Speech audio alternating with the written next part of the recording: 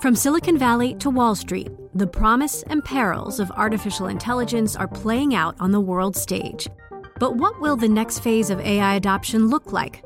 Which companies from big tech to startups will dominate? And where do the risks and unintended consequences lie? I'm Emily Chang. Join me at Bloomberg Tech in San Francisco, May 9th, to answer many of the industry's burning questions, alongside Snap's Evan Spiegel, Xbox President Sarah Bond, OpenAI's Brad Lightcap, top researcher Dr. Fei Li of Stanford, and many more. More details and just a few tickets left at Bloomberg.com/TechSF. Come trade with me. Those are the words that brought the Drummond family to Oklahoma and Osage County. Frederick Drummond came to the What you're hearing is the introduction to an oral history series called Voices of Oklahoma. All sorts of famous people from the state are interviewed. An Olympic gymnast, a neurosurgeon, a survivor of the 1921 Tulsa Race Massacre, and one of the Drummonds. The Drummond name runs thick in the vast ranch lands of Osage County. The branches of the family tree, cousins, brothers, uncles, are extensive and storied. This is an interview with Frederick Ford Drummond. He inherited part of that 1/4 of a head right and left it to his son, Ford Drummond. You heard from him in the last episode. In this interview, Ford's dad is talking about his grandfather, Frederick Drummond, a Scottish immigrant who brought the family to the Osage Reservation in 1886. He got a job as a trader in Pawhuska, had a license from the government to sell goods to Osages. Later, he moved the family to Hominy, where he ran another store called the Hominy Trading Company. And that was the super Walmart of Osage County at that time. They had everything from groceries to ladies and gents furnishings, shoe department, hardware department, furniture department, groceries. They had everything that you needed to be a farmer or a rancher at that time. That was a pretty big deal. And even if you needed to be buried, they also had coffins that you could get. I thought that was always kind of funny. All the old trading companies, that if they had a furniture store, they were usually the morticians as well. This is a story the family tells a lot, that Frederick Drummond and his boys, Cecil, Fred Gettner, and Jack, built up their ranching empire while running a trading post. Cecil was the rancher, Fred Gettner was the businessman. Jack was both, but more of a speculator. They were ranchers and cattlemen, but they were also bankers and traders, community members, had a say in local politics. When we went to Hominy, it was just a Indian trading post on the banks of Hominy Creek. I imagine there was about something like 50 people.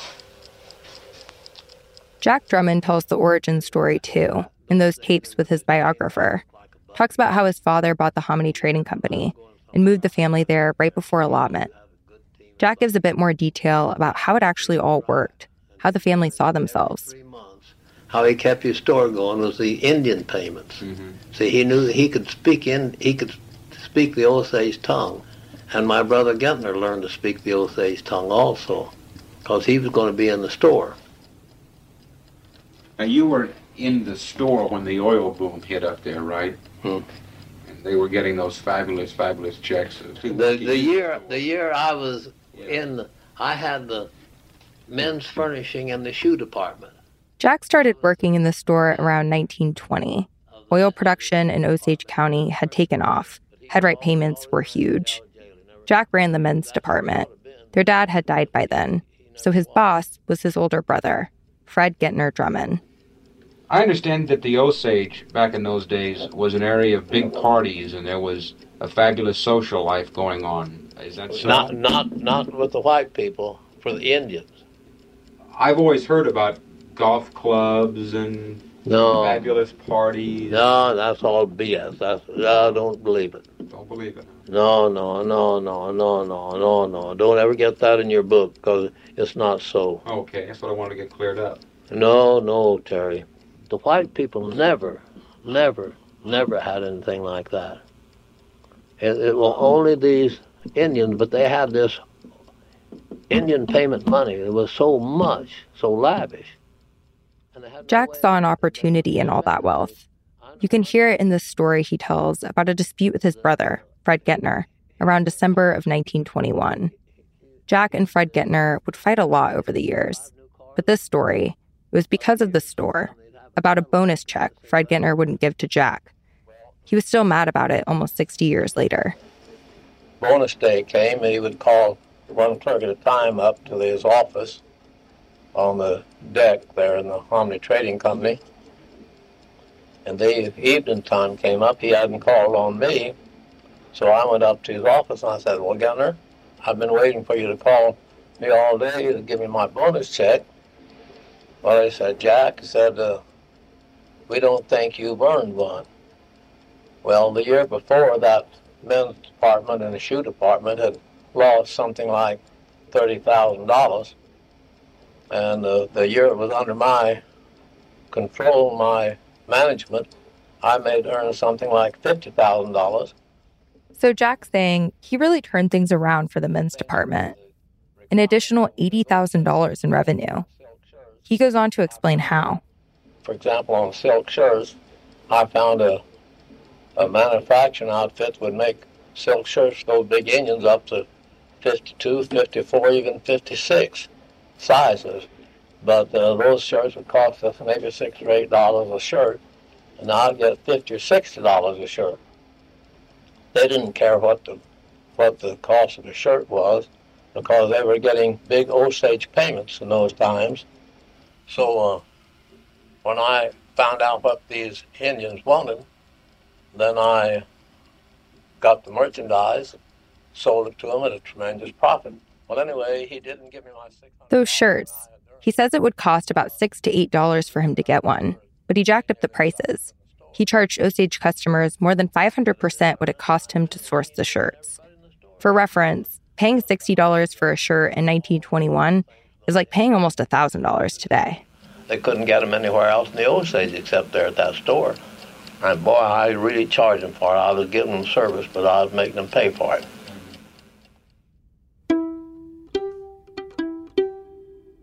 The main thing was it was just too much money.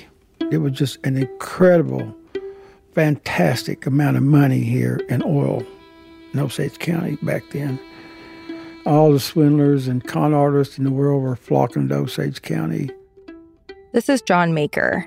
He's a citizen of the Osage Nation. I was born in Tulsa, Oklahoma, raised in Hominy, Oklahoma, where my family allotments are. I wanted to talk to John because as I've been reporting this story, his family's come up a lot in records related to the Drummonds, both on his mom's side and his dad's side. John's family's been in Hominy for more than a century. Back then, they would have shopped at the Hominy Trading Company. By the time John was born in the 1950s, the name had been changed to the Pioneer Store. I mean, everybody just knew. And there was an Osage price when you go to the store. When I asked John about the store, he told me about a time growing up when what he had always heard about the Hominy Trading Company became reality, right in front of him. That's because of a little experiment his family tried. This was in the 60s, when he was in high school. His mother's aunt was in town for a visit. And my mom told her, said, well, we need to go to town and get some material, some ribbon stuff to make our Indian dance shirts for me and my brother. John says his mom's aunt was white, and sometimes she'd come to stay in Hominy for the summer. One day, on one of those trips, the family loads up in the car and heads to the store. And John's mom asked her aunt for a favor. My mom said, I want you to go in there and get this stuff. Here's the list. She said, but if I go, they're going to charge me more. And my aunt, she didn't believe it. She goes, oh, now, that they can't do that here. She said, yes. I said, come on, I'll prove it to you. So Mom went in there and got this same stuff, same list. And then my aunt, the Scottish woman, white woman, she went in, same stuff. It was like half price. And my aunt was just like flabbergasted. She couldn't believe it. It was really true. And this was at the Hominy Trading Company? That's the Drummond's store. When I was growing up, it was called the Pioneer Store. That was just a common practice. Mm-hmm. Everybody knows it. Osage prize. I don't know how big the markup was for Osage customers. That's not clear from some of the old ledgers I've seen. And the overcharging, it wasn't exclusive to the Drummond store. Historians and researchers have documented how merchants were able to profit off Native American wealth across Indian country.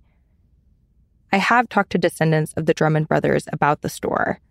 Getner Drummond, the lawyer, told me that at one point he had looked through the ledgers and didn't see anything that looked like exploitation.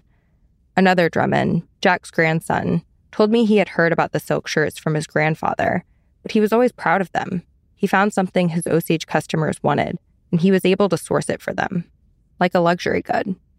But the Osage price, I've heard about it over and over again.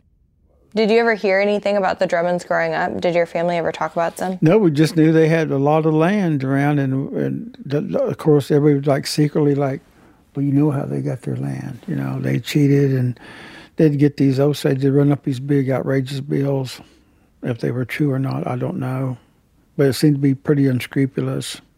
But in those days, it was accepted as a good business practice. Well, he's a good businessman. That's why they become so wealthy.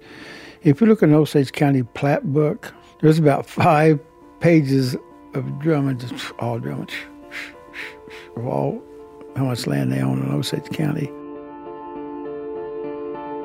The thing about the Drummond family story, that Frederick and his boys were shop owners, and that's how they got their start.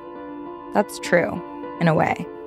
But what it leaves out, and what I've learned from talking to families and digging up hundreds of historical records, is that the Hominy Trading Company and other trading posts in Osage County are the foundation for a lot more. They put merchants in a position of financial power over Osage customers, power that could be built on over the years to gain money, influence, and land. This is In Trust. I'm Rachel Adams Heard.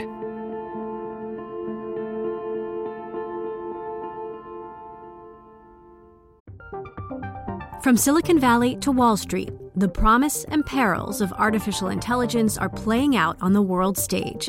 But what will the next phase of AI adoption look like? Which companies from big tech to startups will dominate? And where do the risks and unintended consequences lie? I'm Emily Chang. Join me at Bloomberg Tech in San Francisco, May 9th, to answer many of the industry's burning questions, alongside Snap's Evan Spiegel, Xbox President Sarah Bond, OpenAI's Brad Lightcap, top researcher Dr. Fei Li of Stanford, and many more. More details and just a few tickets left at Bloomberg.com/TechSF.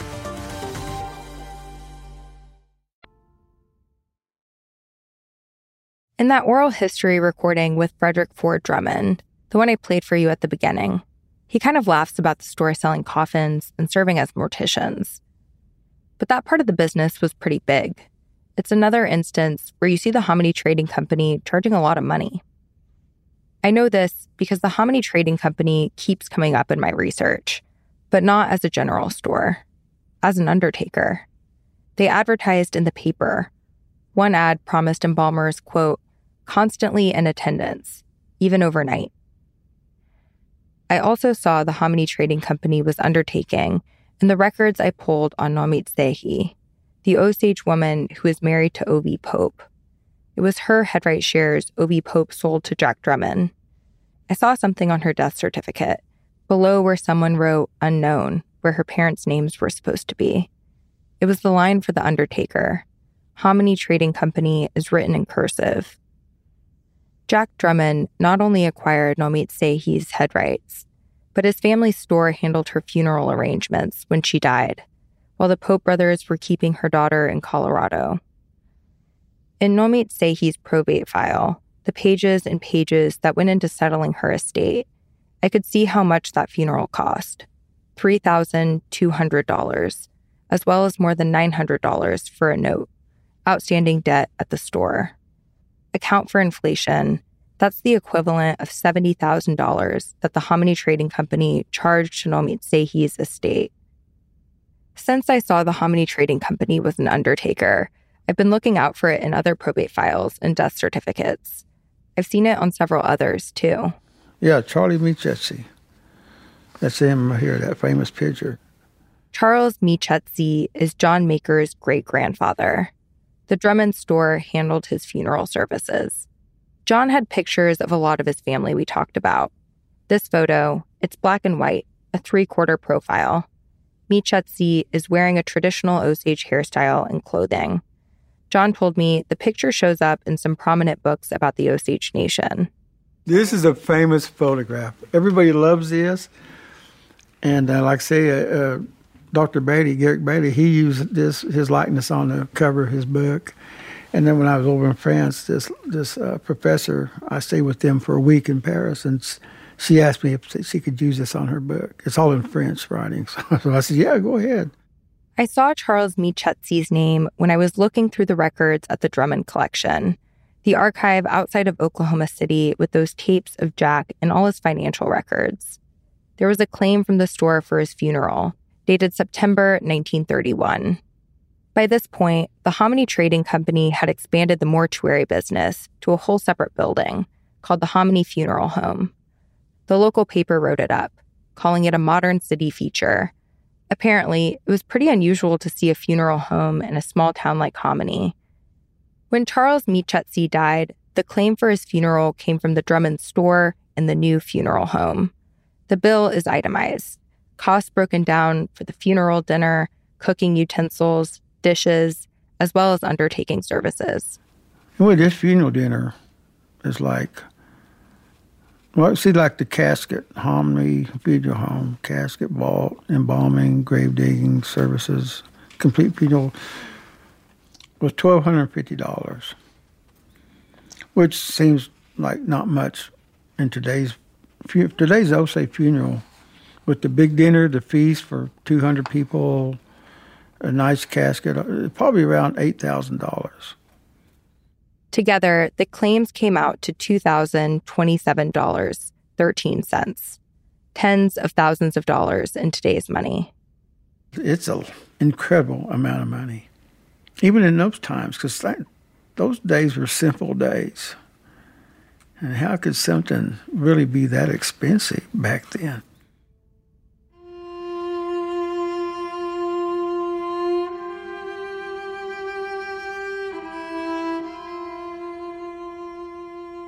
So it wasn't just shirts that were marked up. Caskets and embalming and all the other stuff that went into a funeral were way more expensive than they were supposed to be. At one point, a U.S. lawmaker heard about the thousands of dollars that Osages were charged for funerals. He said the practice was, quote, even worse than the Teapot Dome case, which at that time was considered the biggest political scandal in U.S. history. And the debts in a lot of the probate files I've looked through weren't just from funerals. They were for everyday shopping before the person died, too. Osage customers could owe trading companies hundreds of dollars, sometimes even thousands.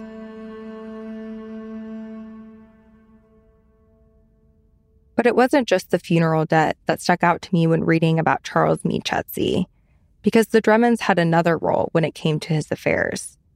In Michetzi's probate, the man signing off on the store's claims and saying the debt was legitimate was Jack Drummond. That's because Jack was the administrator of Michetzi's estate.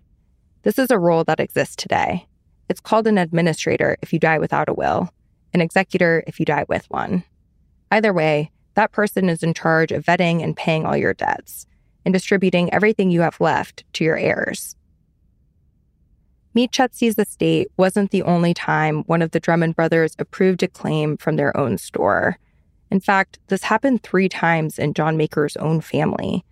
In addition to Charles Michetzi, John's other great-grandfather and his great-grandmother both had claims from the Hominy Trading Company after they died. Jack's brother, Fred Gittner, was the administrator of their estates. In all, Fred Gittner alone handled at least 28 Osage estates. So the Drummond brothers were running the store that was claiming all these debts when Osages died. And then they'd put on a different hat and approve payment to the store. Once the estate was settled, the government would pay the Hominy Trading Company from Osage accounts at the Office of Indian Affairs. And when it was all said and done, whoever handled the estate would get an administrator's fee. Depending on how big the estate was, that fee could be up to a couple $1,000s. Any Osage, at least, in my family, in my community, any Osage that anyone thought might have the propensity or the ability to become a lawyer, they encouraged them to go to law school. And it was because of all of the shenanigans that went on with the probate process. This is Elizabeth Loha Homer. She's a citizen of the Osage Nation. She's from Hominy. Elizabeth is a lawyer, worked for the Osage Nation for a while, then went to the Department of Justice, then the Department of Interior. Now she runs a law firm in D.C. She's also on the Osage Nation's Supreme Court. I asked Elizabeth if what I was seeing in the records was normal, if the people administering estates could be on both sides of it, approving their own claims, because it seemed like a pretty obvious conflict of interest. Oh, I would think that would definitely be a conflict of interest, an unwaivable conflict of interest. In other words, there are conflicts of interest that can be waived. I can say, oh, client, I have a conflict of interest with this. Would you waive that conflict of interest? And there are some conflicts of interest that a client can waive. And then there are conflicts of interest that a client can't waive. And in this case, this was a conflict of interest with an estate, right? And so it should not be waived. If you've got a claim on the estate, then, there are plenty of other people that can administer that estate. It doesn't have to be you. And the issue is that you're not able to give it the proper examination to vet its legitimacy. No, it's your classic conflict of interest. You have a pecuniary interest in the subject matter. Pecuniary interest. In other words, you're financially motivated. It is kind of consistent with the bad behavior that we've seen through the 20th century. I was starting to see how the store gave the Drummonds power. It was a store, yes, but it was also a major lender, a pseudo-financial institution. And the Drummonds and other local merchants, they weren't just shopkeepers. They were debt collectors. You just go and you would be issued an account, a credit account, and then you would just, just like you do now, you didn't necessarily have to have a credit card. You just went there and you'd sign your book. And that was not at all unusual, even during my childhood. I want to take a moment here to make clear that the Osage Nation is far from the only tribal nation whose citizens became indebted to traders and merchants. In May of 2022, the Department of Interior released the initial results of a massive investigation into federal policies affecting Native Americans. The focus was on Indian boarding schools, but the report covers so much more. That investigation highlights a private letter from Thomas Jefferson, a letter that shows how this whole credit system at trading companies dates back to the early 1800s, and how Native American debts were part of an explicit strategy to make it easier for the government to get native land. Jefferson wrote the letter in 1803 to William Henry Harrison, who at the time was in charge with negotiating with tribal nations over land boundaries. Jefferson writes that the U.S. will, quote, push our trading houses and be glad to see the good and influential individuals among them run in debt. He goes on, because we observe that when these debts get beyond what the individuals can pay, they become willing to lop them off by a cession of lands. This letter was written 100 years before Frederick Drummond took over the Hominy Trading Company, before the Osage Reservation was allotted. But what this report said was that Jefferson's strategy would go on to inform the future of federal Indian law and policy. By 1921, Osage families owed about $1 million to bankers and merchants across the county, the Drummonds included. U.S. lawmakers caught wind. They held hearings about it. What I didn't understand at first, and what I hoped Elizabeth could explain, was why there was all this debt for the Drummonds to collect on in the first place. Osages, at least those who had head rights, they were supposed to be the richest people in the world. The store was charging a lot, but was it so much that Osage customers couldn't pay their bill? Elizabeth said, this was all made worse by how Congress decided head right money should be distributed. I mean, there's all kinds of references in the hearing record of members of the Congress. Well, they don't work, and they've got all this money and they're like children, which is like not true.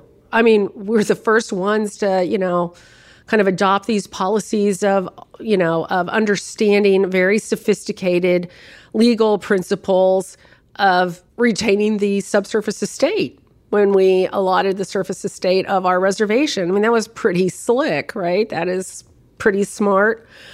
And yet, the talk amongst the powers that be or the people in the local community is like they're children and they don't know how to manage their money and they're squandering it. And so, there was legislation in the early 1920s that actually limited the amount of money that Osages could draw down quarterly. They limited it to like $1,000. I mean, you might have a state worth tens of thousands of dollars, but you could get $1,000 per quarter. And so like the whole merchant community kind of adapted to that. These hearings over Osage fund restrictions continued into the mid-1920s. Some Osage leaders said they were in favor of the restrictions. They saw them as a way to protect their people from losing land and money. But others fought against them. They wrote to Congress, sent telegrams. One former chief named Bacon Rhine told Congress that families wanted to be able to build houses or remodel their homes. Others were sick or getting old and needed to be able to access their money. In those hearings, U.S. politicians were primarily focused on Osage spending, even though, as Bacon Rhine pointed out, their spending was just like that of other wealthy people. There was that hearing from 1920 with the inspector named H.S. Traylor. He's the one who called Osage spending sinful. And I'm bringing him up again because in the middle of his racist rant, Traylor lists off dozens of families with hundreds, if not thousands, of dollars of debt to trading companies, including the Hominy Trading Company. And some of these names I recognized because I had seen them before. From Silicon Valley to Wall Street, the promise and perils of artificial intelligence are playing out on the world stage. But what will the next phase of AI adoption look like? Which companies from big tech to startups will dominate? And where do the risks and unintended consequences lie? I'm Emily Chang. Join me at Bloomberg Tech in San Francisco, May 9th, to answer many of the industry's burning questions, alongside Snap's Evan Spiegel, Xbox President Sarah Bond, OpenAI's Brad Lightcap, top researcher Dr. Fei-Fei Li of Stanford, and many more. More details and just a few tickets left at Bloomberg.com/TechSF.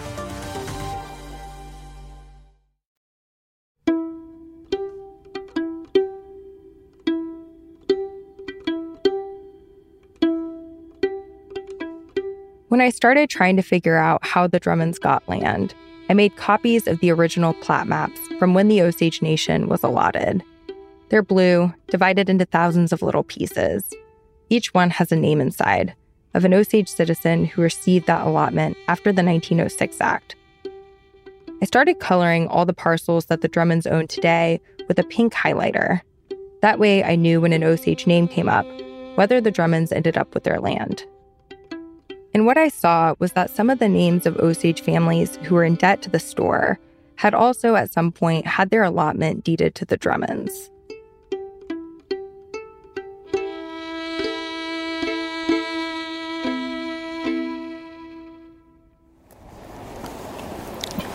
The Osage County Courthouse. This is tape from one out of a dozen days I spent inside the Osage County Courthouse, in the land office, trying to figure out how a lot of these pink allotments ended up in the hands of the Drummonds. You can smell the paint out here. This particular day, the courthouse was repainting the land office. The walls used to be wood paneling.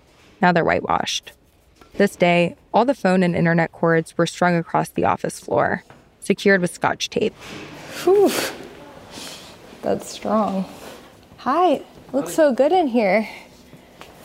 Minus the smell, it's a little Minus the cords, gotta be careful. Minus the cords, yes, sorry, I almost really messed that up. They'll get you. Land in Osage County is divided into big square chunks, like a grid. The columns are called townships, and the rows are called ranges.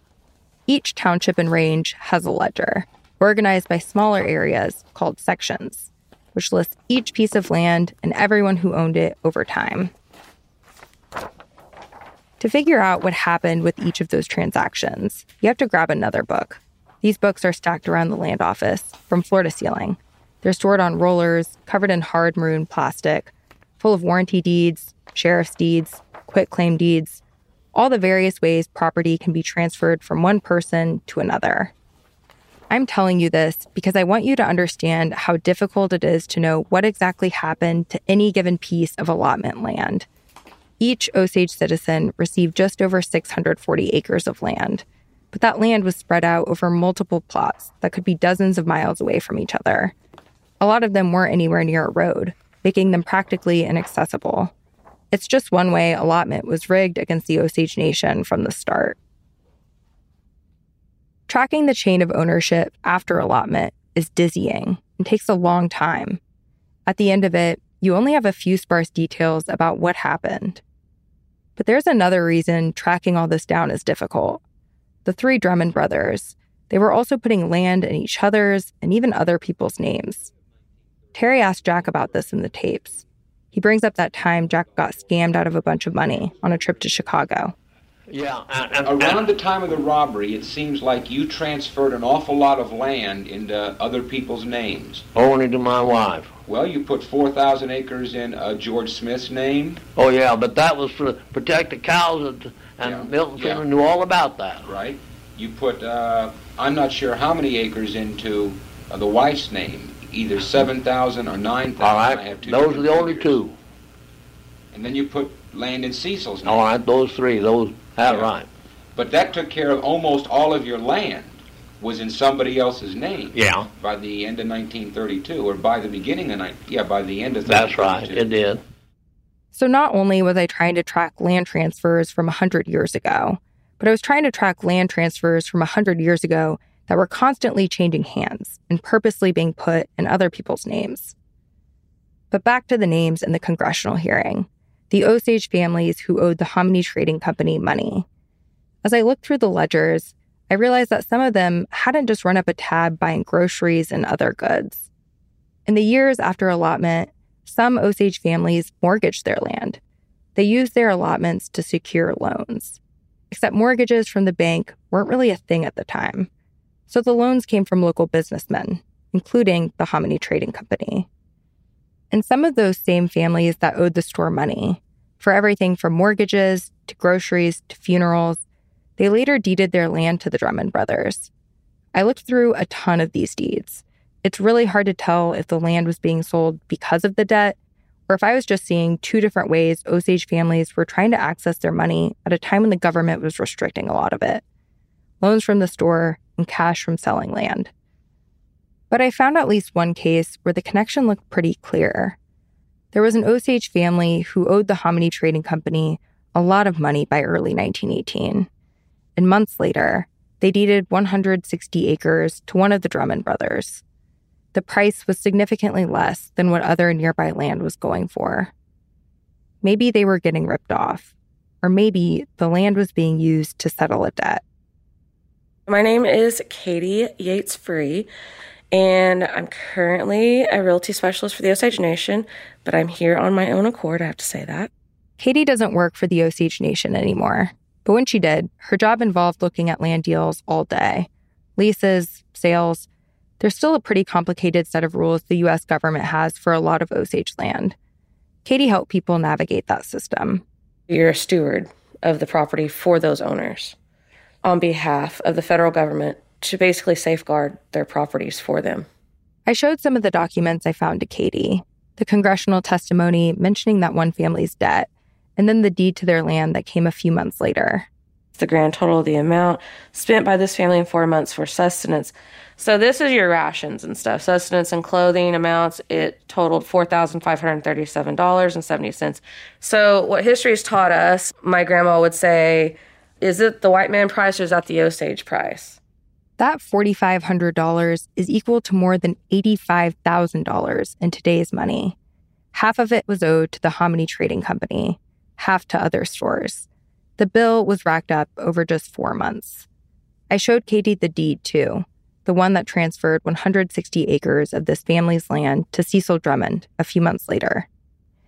The deed doesn't say the exact price, but the taxes paid on the sale indicate that it sold for less than $500 total. So 160 acres for at most $500. Yeah. Is that low? Yeah. I would hope 160 acres would be worth more than $500. Because if you think about it, that bill was $4,500. How many 160-acre parcels had to be sold to rectify that? What do you make of that? They were businessmen. I mean, it's no different than business today. People just, I don't think, realize that it happened here, and it's happened for so long. And people, I mean, they were ahead of their time in these kind of practices, I should say. We still deal with stuff like this today. Yeah. You're not going to find a lot of people around here that are going to talk about the Drummonds. Why is that? It's a big name. Yeah. But I'm not reading this wrong, am I? Katie didn't want to answer that question on tape. Maybe because we don't have a lot of information about why these things happened, only that they did.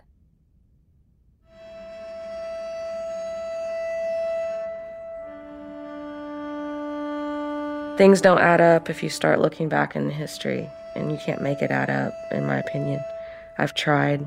You can try to put all the pieces of the puzzle together, but they don't match. So it's an incomplete history. It's probably incomplete on purpose, but yeah, it's incomplete.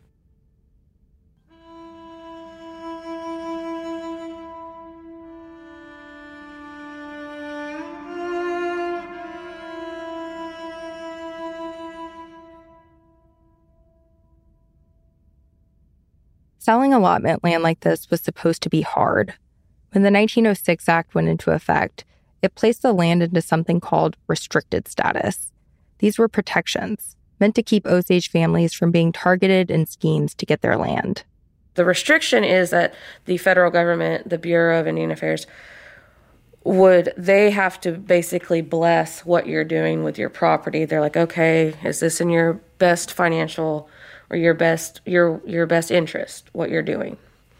Because people back in 1906 and 1918 and everything were being taken advantage of, leasing for 50 cents or whatever it is, So that's where they came in. I think that was the whole point, was to have those restrictions so that they weren't leasing to the neighbor next door for $1 a year when they could be getting $100 a year or something like that. But there was a way around those restrictions, something called a certificate of competency. The government, by default, considered Osages and other Native Americans to be, in the government's words, incompetent, and wouldn't let them handle their own affairs. But a certificate of competency meant they could have those restrictions removed. And in the years after allotment, a lot of Osage adults applied for those certificates. So people would get their certificate of competency, and it worked for some people. They would get it. It's fee simple. They can do whatever they want with their land. They may put a mortgage on it, get a business going, pay that mortgage off, and be completely successful. A huge ranch operation, you never know. But I don't know very many that have done that. For Osage adults with certificates of competency, the majority of their land was no longer restricted. It could be mortgaged, like the loans I saw in the courthouse, or sold when families needed cash. In Jack's biography, Terry writes that Jack one time financed an Osage wedding, provided a wedding ring, a new Pontiac, a bunch of hogs, 40 horses, and furnished the couple's home so he could get 320 acres of land and another 2,000-acre lease. See, we still have the first land that my father bought. He had, I imagine, maybe 1,200 acres. And it just scattered around. The Indians come in, want something, or some merchant, buy a buggy maybe, or a team or something of that sort. He'd trade them a piece of land.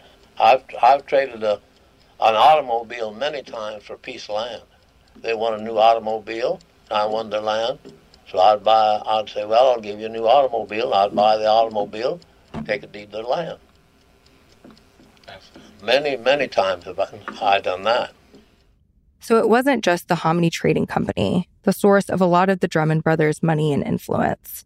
It was this whole environment that they operated in, an environment that kept Osage money tied up, that made a lot of Osage families dependent on the white businessmen around them.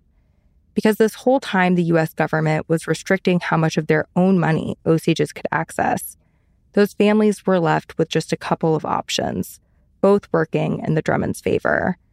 They could go into debt at the store, money they'd have to pay back somehow. If they died before it was paid back, that debt might come out of their estates, which a lot of times were administered by one of the Drummond brothers. Or they could sell or trade land that the Drummond brothers could use to expand their ranching business. Those fund restrictions led to something else, too.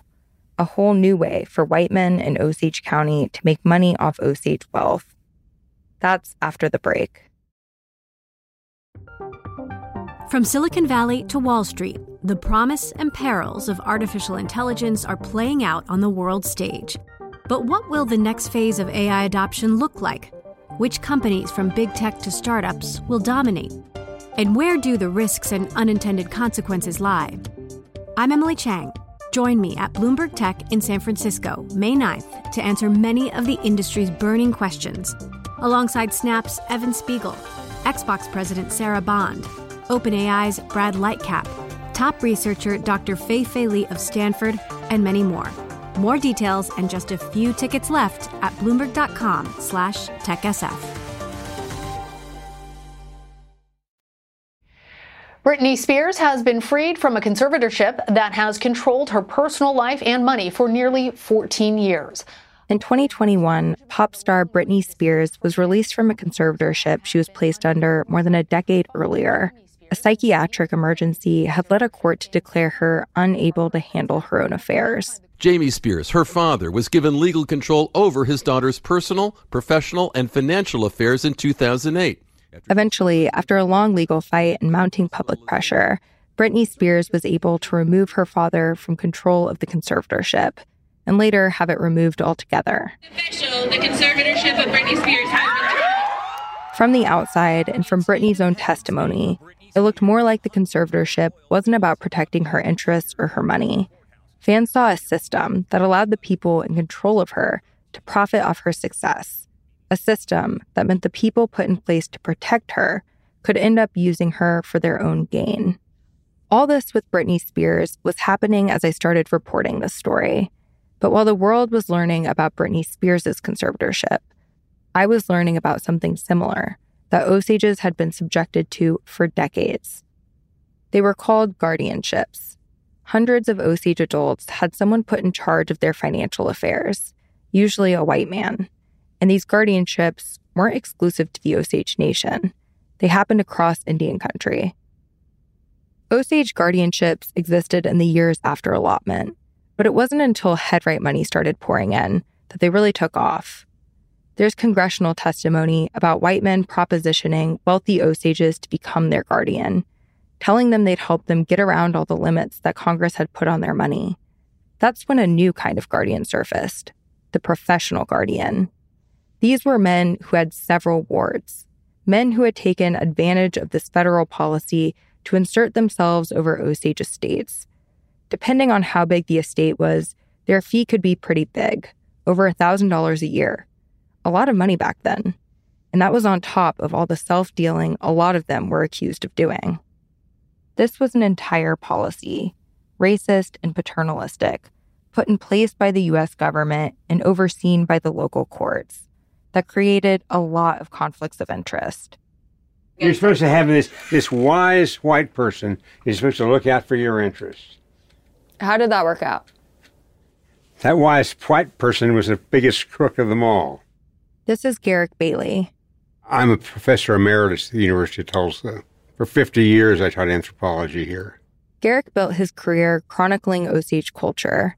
He's written and edited 3 books on the Osage Nation.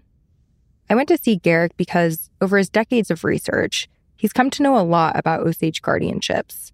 We had talked on the phone a few times, and Garrick told me he had a book I should look at. He called it The Gray Book.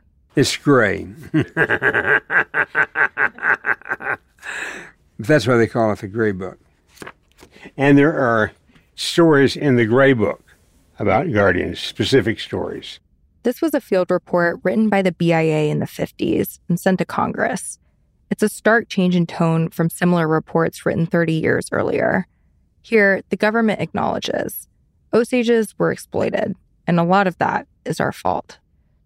The report has all these examples of guardianships gone wrong. It mentions one guardian who overcharged his ward by $1,000 for a car. Another guardian claimed that his Osage ward, a 38-year-old widow, owed him $12,000. $2,000 of that was from a loan she apparently got when she was so ill she didn't know what she was signing. The Gray Book goes on to say that the government by then had brought and settled at least 20 lawsuits against guardians. But even though the BIA seems to acknowledge all this, that the guardianship system led to widespread exploitation and profiteering, the authors keep the names of the guardians anonymous. Do you think that there were any good guardians? I'm sure there were. There are always some good people around. But I think there was so much racism involved in it. And this overall attitude that, well, these people don't deserve anything. They didn't earn it. They didn't work hard. And basically, you've got a county full of wealthy Indians and poor whites. I think there was a lot of pilfering going on by the local white community. You have to remember, there was such resentment. It's not just a coincidence that the murders start and the Tulsa Race Massacre take place in 1921. There is a lot of resentment about what's happening in Indian Territory. And I think that's a lot of it. I think it's easier to cheat somebody out of something than to murder somebody to take it. But I think particularly for the ones that just cheated them out of land and other things, I think they had a much easier time. Less likely to get caught. Osage leaders knew this was going on. One member of the Osage Tribal Council, a man named George Alberti, launched his own investigation into guardianships decades before the Gray Book. It comes up in a book called The Underground Reservation by Terry P. Wilson. What Alberti found was a, quote, guardianship organization of merchants, bankers, etc. He said they all worked together to get their wards to shop at certain stores or use certain banks. Alberti said it was general knowledge, but, quote, when it comes to proving in court, you can't. Other than the Gray Book, information on most guardianships is hard to come by. There are official guardianship files held in the Osage County Courthouse. The thing is, they're sealed. You can't look at them without an order from a judge. Even descendants of the people involved, wards and guardians, have to get a court order. But even though those documents are sealed, I have been able to find some guardianship records in the National Archives and other public collections. I've learned that a lot of times, these guardians lent out their wards' money, loans to businessmen in town that were considered investments for the Osage wards. Some of those loans went to the Drummond brothers. From what I've seen, they paid them back at interest rates that were normal for the time. But what this meant was that the Drummond brothers had access to Osage money that they could put to work for themselves. Sometimes, those loans were secured with Osage land the brothers had gotten earlier. This all played out in the case of one Osage family, the same family that had deeded their land to Cecil Drummond after their debt at the store had surpassed $2,000. Within the next few years, the Drummond brothers had gotten $25,000 in loans from the Osage family's accounts, all given out by their guardians. That's the equivalent of more than $400,000 today. Those guardians were men the Drummond brothers knew. One of them worked at their store, a man named Fred L. Shedd. In sworn testimony, Shedd's ward said Shedd would only let her get credit at the Hominy Trading Company.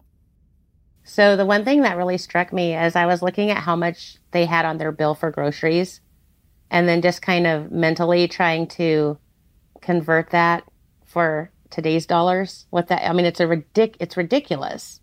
There's no way. This is Libby Gray. Libby's married to Jim Gray, the former chief. She runs a group called Noise, which helps the families of missing and murdered Indigenous people.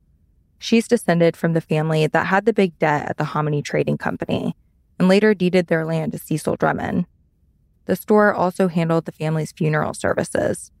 It was a whole systemic thing. It wasn't just the guardians. I mean, in this time when there were all of these deaths, we were paying, 3 to 10 times more for a funeral? Like, the undertakers were profiting from our wealth and from our murders. The people that sold clothing, that sold material, that sold lumber, that sold cars, that sold houses, that built houses, whatever, everybody was profiting from this because you have to get permission to spend your money. So if you have it in with a guardian and you're going to build their house, they're going to approve that one because you're their buddy, and you're going to charge 3 to 5 times more for it. I mean, it was just a whole system. I've sat down with Libby several times while reporting this story. Both sides of her family have come up in records relating to the Drummonds, whether that's guardianships, the store, or probates. The Drummonds had the store. They were overcharging Osages. That put a big nest egg back where they could buy more land. And then the next generation had that step up where they could do more. And then their kids had that step up where they could do more. And it just kept going. That was the beginning of them having this generational wealth, right? And they're still wealthy. And their children are, their descendants are still building wealth off of that initial investment that was stolen, or I guess conned, or however you want to say it. That was the beginning of it for the Drummonds. And that was the end of it for so many Osages.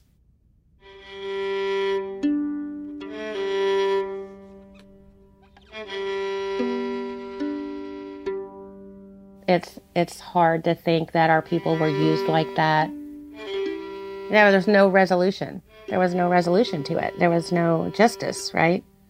But also, our land is more important to us than that as Indigenous people.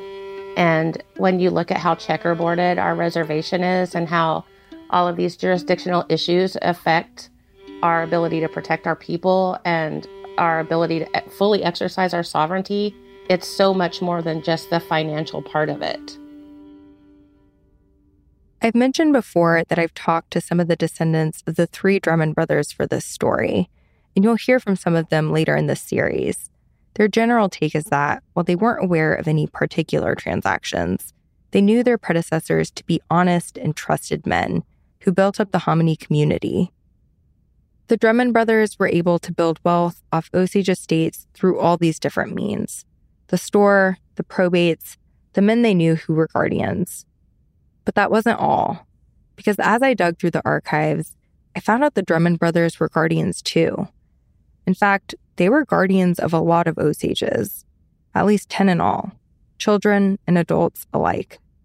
And in those records, I found the story of an Osage man who launched a decade-long fight against them. His story, next time on In Trust.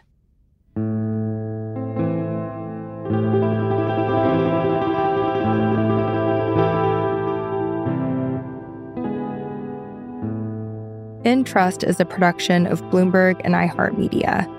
It's reported and hosted by me, Rachel Adams Heard. Additional reporting by Allison Herrera. Davis Land is our senior producer. Samantha Story is our executive producer. Jeff Grocott is our senior editor. Additional editing by Francesca Levy and Daniel Ferrara. Additional production by Victor Ibeas. Production support from Gilda DeCarli. Sound engineering by Blake Maples. Fact-checking by Molly Nugent.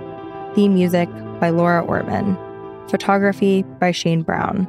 You can email us at podcasts@bloomberg.net. Find more about this episode at bloomberg.com/intrust. Find In Trust anywhere you get your podcasts.